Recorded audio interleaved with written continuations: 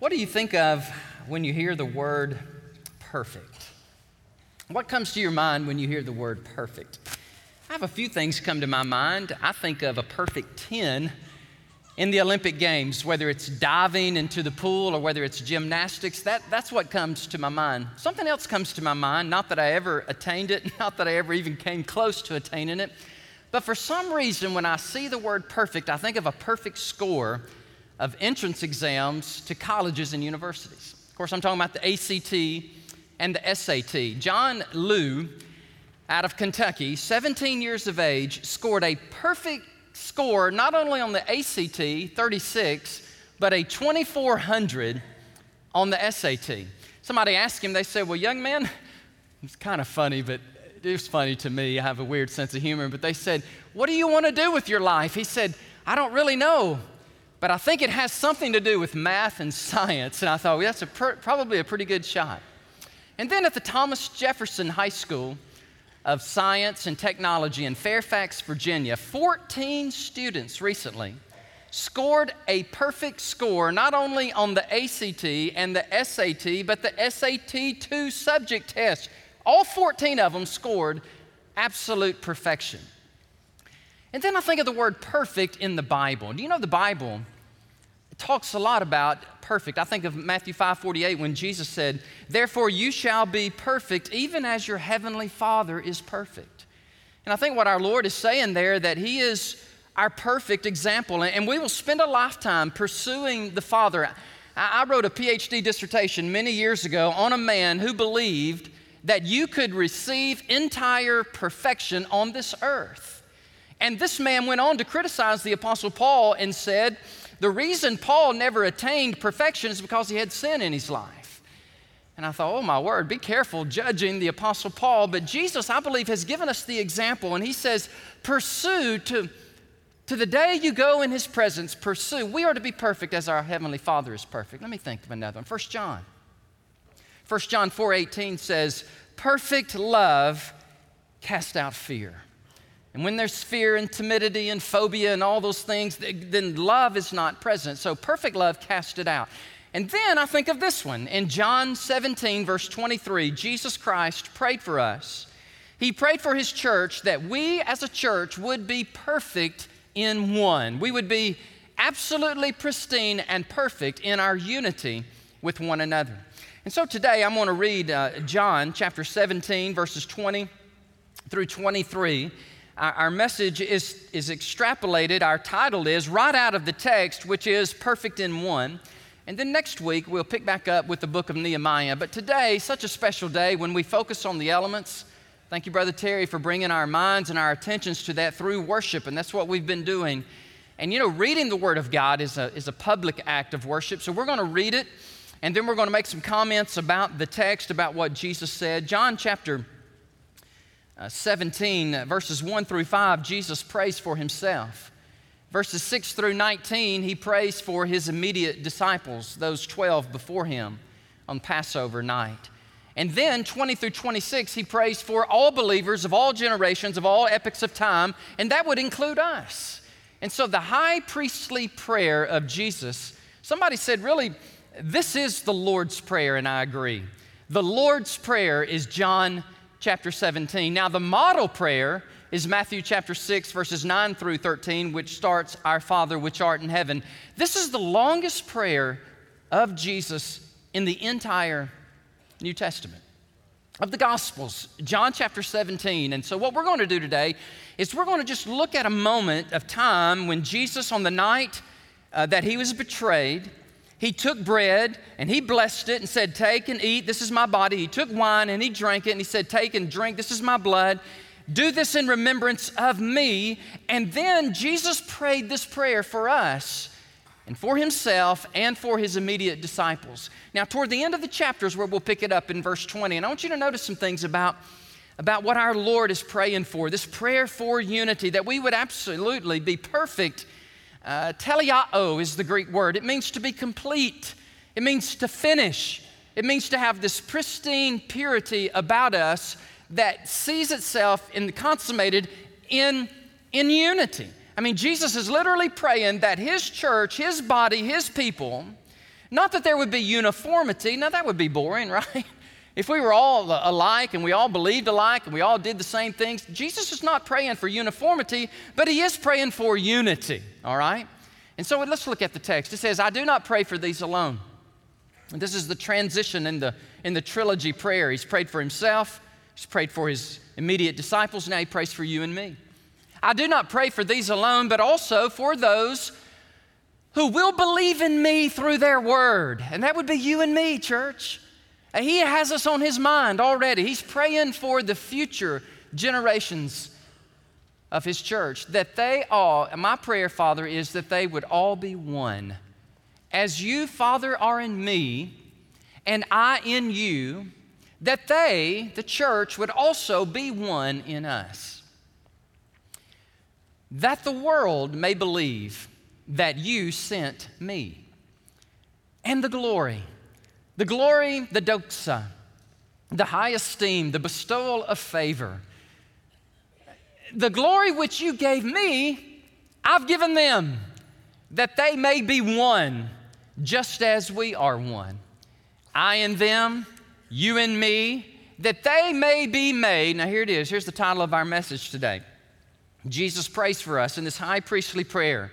He prays that not that we just have a modicum or a little bit of unity, but Jesus prays teleao, that we would have absolute, complete, finished unity, that we would be perfect in our unity, perfect in one, and that the world may know that you have sent me, and that you have loved them, Father, as you have loved me. And so today we're going to look at this prayer of Jesus, this high priestly prayer, and we're going to look at it in three different ways. First of all, we're going to look at the prayer itself, the prayer for unity. Number one, in verses 20 through 23, Jesus prayed. I want you to count the times he prayed for us, that we would be unified as a church. He prayed 4 times. Did you see it? Verse 21, he prays twice, that we would be one. Verse 22, he prays once. And then in verse 23, he prays yet again. That's 4 times. 4 times that Jesus prayed that his church would be unified. And it does include believers of all epochs and milieu and periods of time, that we would be unified. God wants his people to walk together in unity. He doesn't want us to be schismatic. He doesn't want us to be fractured or have division or to have angriness that divides us, but Jesus wants us to walk together in unity. I love the text in Psalms when it says in 133:1, how beautiful and how pleasant it is when brethren walk together, or we dwell together in unity. Exclamation point, Psalm 133:1. Paul says in Ephesians chapter 4, verses 1 through 3, he talks about the church and being unified, and he uses an interesting word. It's where we get the word speed. It's the Greek word spoudazo, and he says, endeavoring to keep the unity of the Spirit in the bond of peace. The word there, endeavoring, spoudazo, means to use speed and to be diligent. You get the connotation in your mind that Paul is pleading with us, that Jesus is praying for us, that his church would walk together in not uniformity, I didn't say uniformity, but that we would walk in unity. And I was just thinking on this, and I just wrote in my notes, I said, thank you, Lord, for praying for me. Thank you for praying for us, that it would be on your heart so much, because there's so much at stake, that you would pray for us, that we would get along with one another. Can I just say it like that? I mean, that's really what he's saying. God, please help them get along with each other, so that the world will actually believe that there's something to the mission of the Son to leave heaven to come to earth. It's dear to the heart of God, and it's difficult, or Jesus wouldn't pray it. Aren't you with me? It's dear to the heart of God, and it's difficult. And if it wasn't, then Jesus would not be pouring out his, 4 times, church. Is this hit anybody yet? Is this dawned on anybody yet today, that 4 times Jesus prays to God for unity, because he knows there's going to be such a temptation toward schism. There's going to be such a temptation toward division. There will be the evil one who will counter and do everything in his power to cause us to be angry and bitter and to be so upset that we grab our church membership card and we march right out of the door and say, "Pooey on you people, I've had enough of you." And a watching world watches and they look and they go, "Oh, that's Christianity." I got it. I wonder how many Gandhis there are out there. You know, Jesus I love, it's his followers that I don't understand. And if his followers were more like him, Gandhi said, I would have become a follower of Christ. But he watched the church and he watched us fuss and fight and get red in the face and angry with one another. And Gandhi said, thanks, but no thanks. And that's precisely what Jesus was talking about. He said, Father, in some miraculous way, please help those folks get along. Because as they get along, then it presents such a powerful witness to a watching world. Number two is perfection in unity. Yes, Jesus said that we would be perfect in our unity, not partially, but in its entirety. And the illustration that he uses is such a profound one, is it not? It's an illustration of the Trinity itself. Jesus says, I pray that they are one just like we are one. Now, they are separate, right? In deity, in the Trinity, you have three persons of the Godhead. You have the Father, the Son, and the Spirit. And they've always, watch this, church, they've always been in fellowship. They've always been in community. They've always got along with one another. And Jesus, he's so audacious to pray, Father, as we have this unity that binds us together, I pray it is so for my people. That they would have this touch of divinity. They would have this glory manifest in them, that they would have unity, that they would be perfect in unity. And there's two more illustrations I want to bring to your attention as you're contemplating this. As you're thinking through what it means to be a church and to be unified as a body of Christ, I want to use two illustrations in addition to the Godhead Trinity. And it's John 15:5. When Jesus said, I am the vine, you are the branches. And he who abides in me and I in him bears much fruit. For without me, you can do nothing. So you have a vine, and then you have the branches that are connected to the vine. And as they are connected to the vine nourishes them, and the branches go branch. They do what they do. They produce fruit. You see the unity. Now, when a branch is disconnected from the vine, there's no nutrients, there's no bearing fruit, because what was meant to be unified has now been fractured. And so cast out bearing fruit because the branch is no longer connected to the vine. And the second analogy the Lord gave me, it's a biblical analogy. Certainly haven't created it.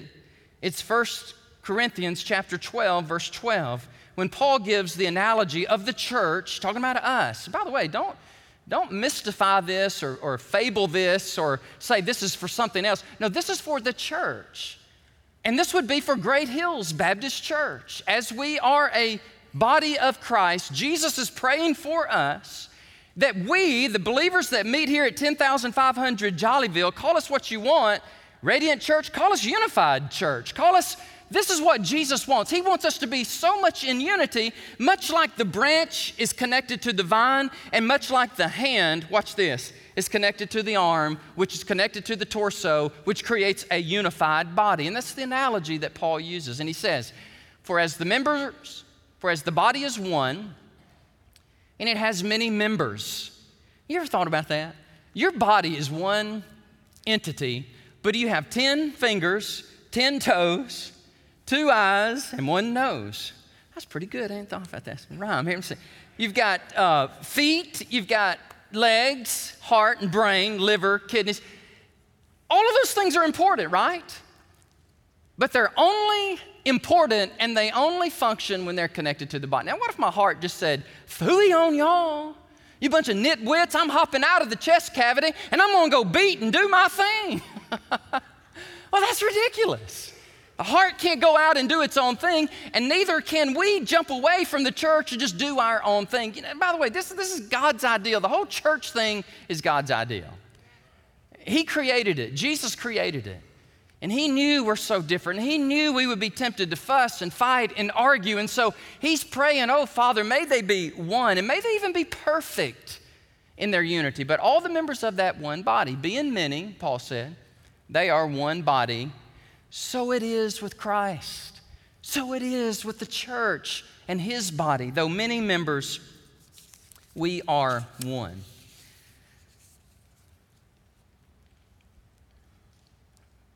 Perfect in unity.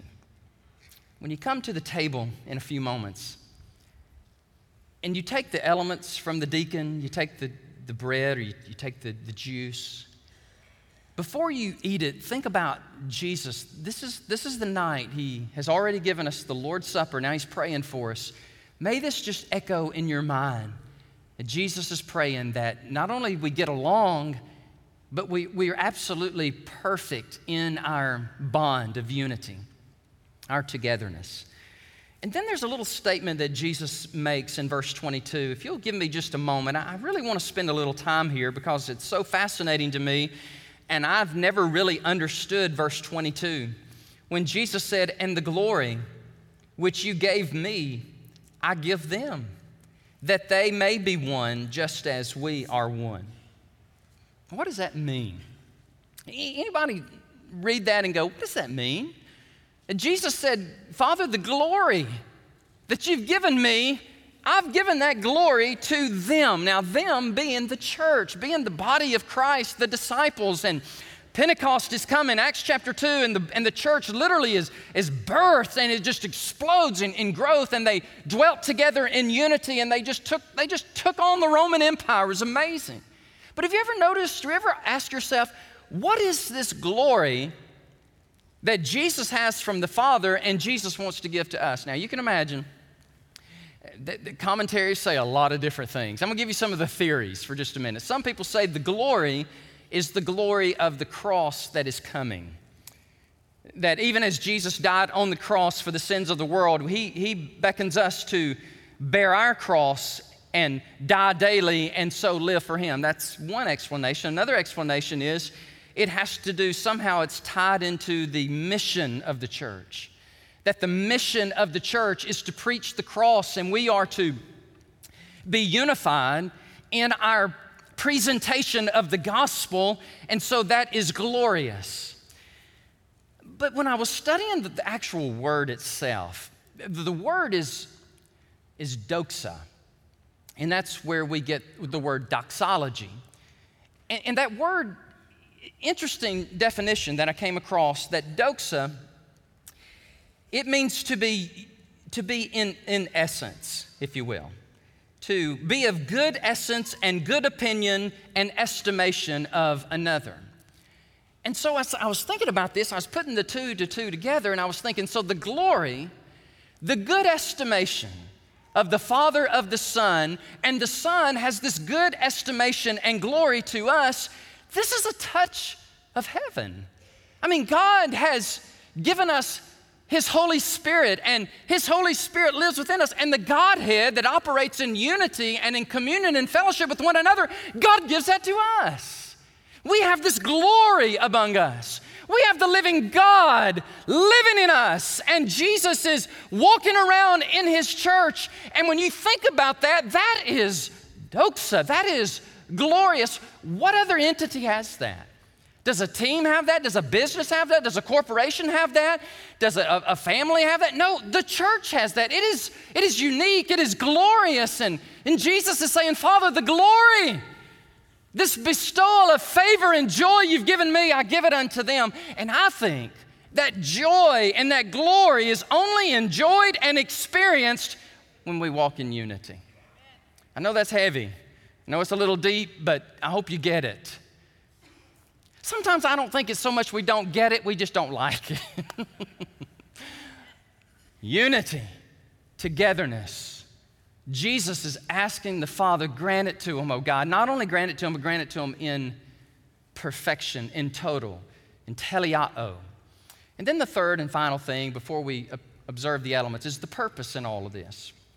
The purpose in unity, well, Jesus told us.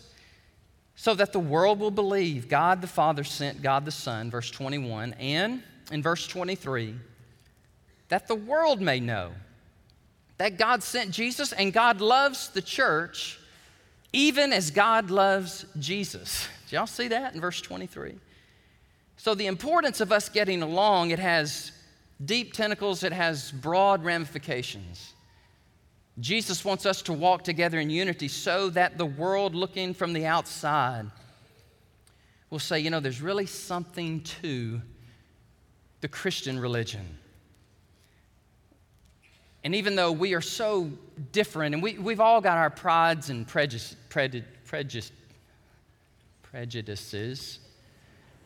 and we all have got our ideas of what we want and what we think is right. And it is a miracle of God that we can get along with one another. It really is. Especially in Texas, amen? I mean, maybe Jesus could pray a little extra prayer for us in Texas because, man, we like our rugged individualism. You know, and actually I've thought about this, you know, most of our pastoral ministry has been in two of the most, awesome but strong and opinionated people on all the planet, Virginia and Texas. Man, they are, you think Texas is proud? You ought to live in Virginia. They say, we'll talk to you about the Revolutionary War. Y'all didn't have that. We'll talk to you about the Civil War. We'll talk to you about, and most of the presidents, when you trace them, I think 7 of them, can't remember, somebody will fact check me on that, and that's okay, fact check me on it. I want to say almost 7 of them were born there.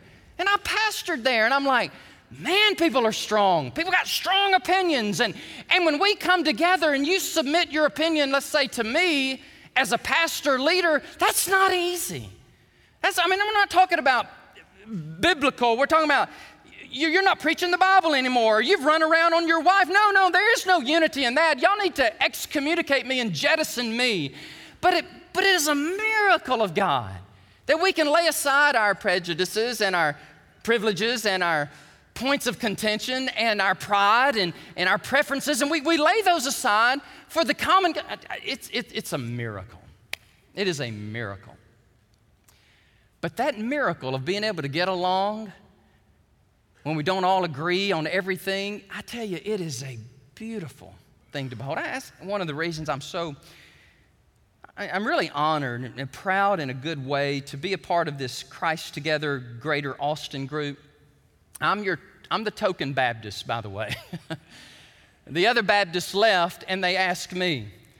And they weren't going to ask me unless I was a good Baptist, all right? Because they wanted the Baptist influence, and I am the token Baptist on the Christ Together Greater Austin Executive Board, and that's me.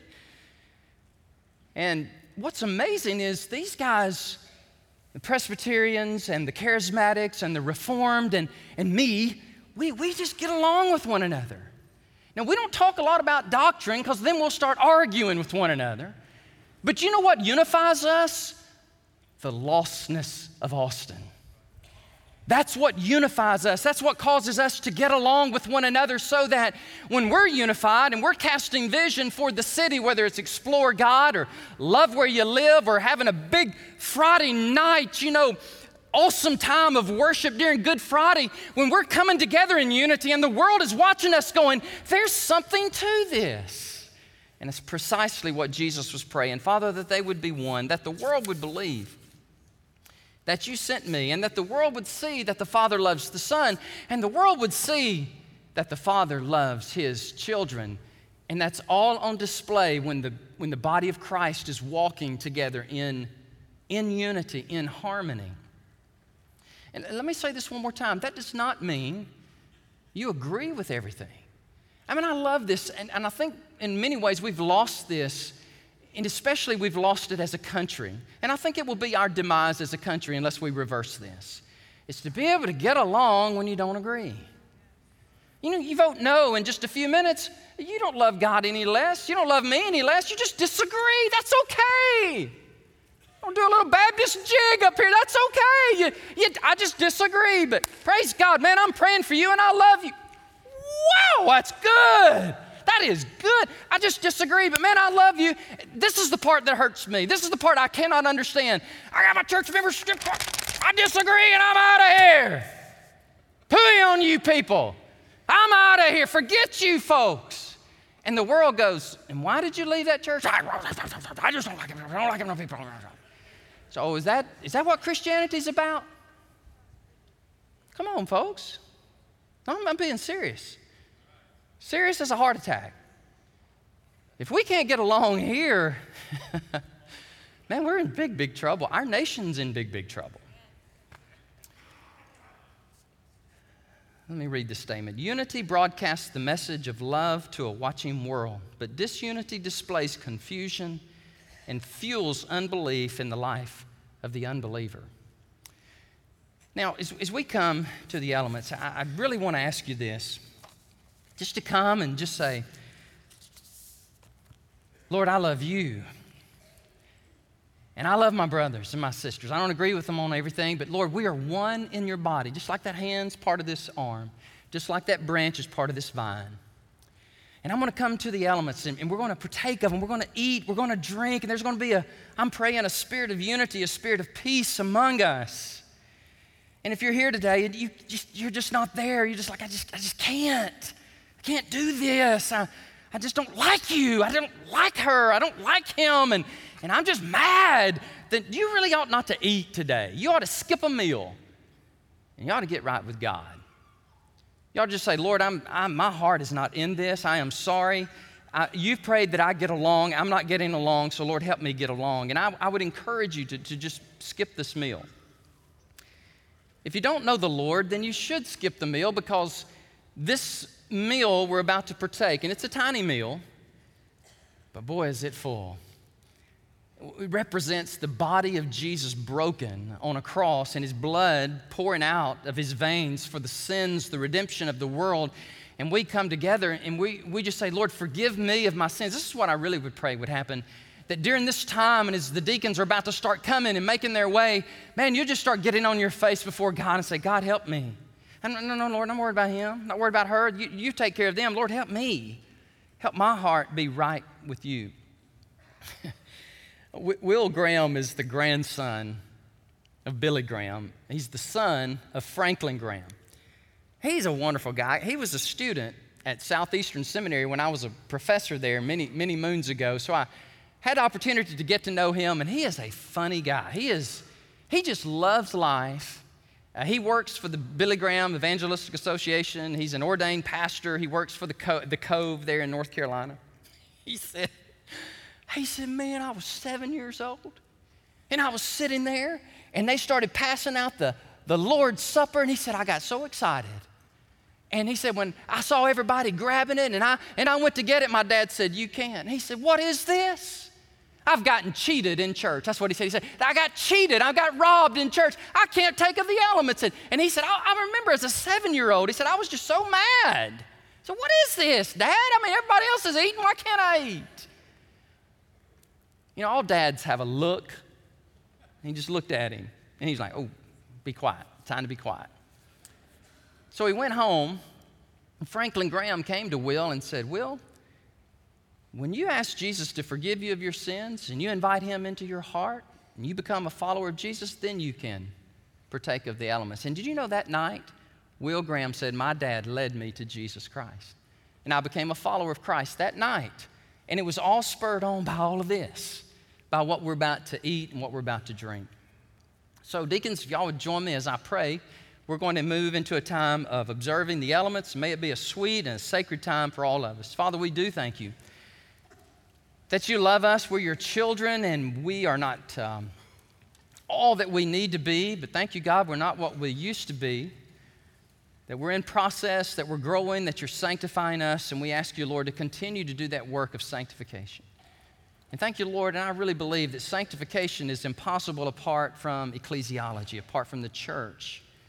Because, Lord, we need each other. We need that iron sharpening iron. We need to be rubbing shoulders with those we disagree with. We need to be walking in unity with one another. So thank you, Lord, we can do that. And the only way we do that, God, we believe, is through the empowering of the Holy Spirit. And Lord, we pray that you would empower us now as we partake of the elements as a church family. Lord, help us to confess our sins. Help us, Lord, when we eat this bread and we drink this juice, it takes us right to the cross. 2,000 years ago when Jesus, you died and you were You were humiliated and crucified so that we would have the freedom and the ability to have a relationship with you, God, and a relationship with one another. And help us to cherish that. Help us not to do anything to jeopardize that or harm that, but help us, Lord, just say thank you, thank you, thank you. Lord, I eat this bread joyfully. I drink this juice remembering that Jesus Christ is the Son of God, and He indeed died, and He arose from the dead so that I could be forgiven of my sins. Lord, help us do that. And then, Lord, for those that just can't, and Lord, they know who they are. They're in church, but they're way far, far away from you. And Lord, if our heart is so obstinate that it can't forgive or it can't speak a good word to a brother or to a sister, then Lord, let them let the elements pass. Because you teach us, Jesus, if we come and we partake of these elements in an unworthy manner, if our hearts are not right with you and one another, then Lord, we're eating and drinking judgment on ourselves. So Lord, for the sake of those that are far from God, I pray for them that they would refrain. But moreover, Lord, I pray that there would be humility and there would be confession of sin and there would be a restoration of their heart back to you. And God, they would eat, drink joyfully today and say, I am right with God and I'm right with my brother and I'm right with my sister. Lord, for those that don't know you, I'm praying for them. That even during this time, even as you convicted Will Graham of his sins, Lord, you'd convict them of theirs and there would be repentance. And there would be an acceptance of the gospel. And that, Lord, their lives would be so touched and changed by what they see and what they hear today. Lord, bless our deacons. Thank you for them. Bless our time of worship as we, as a church, unified, perfect in unity, now observe these elements. In Jesus' name I pray. Amen.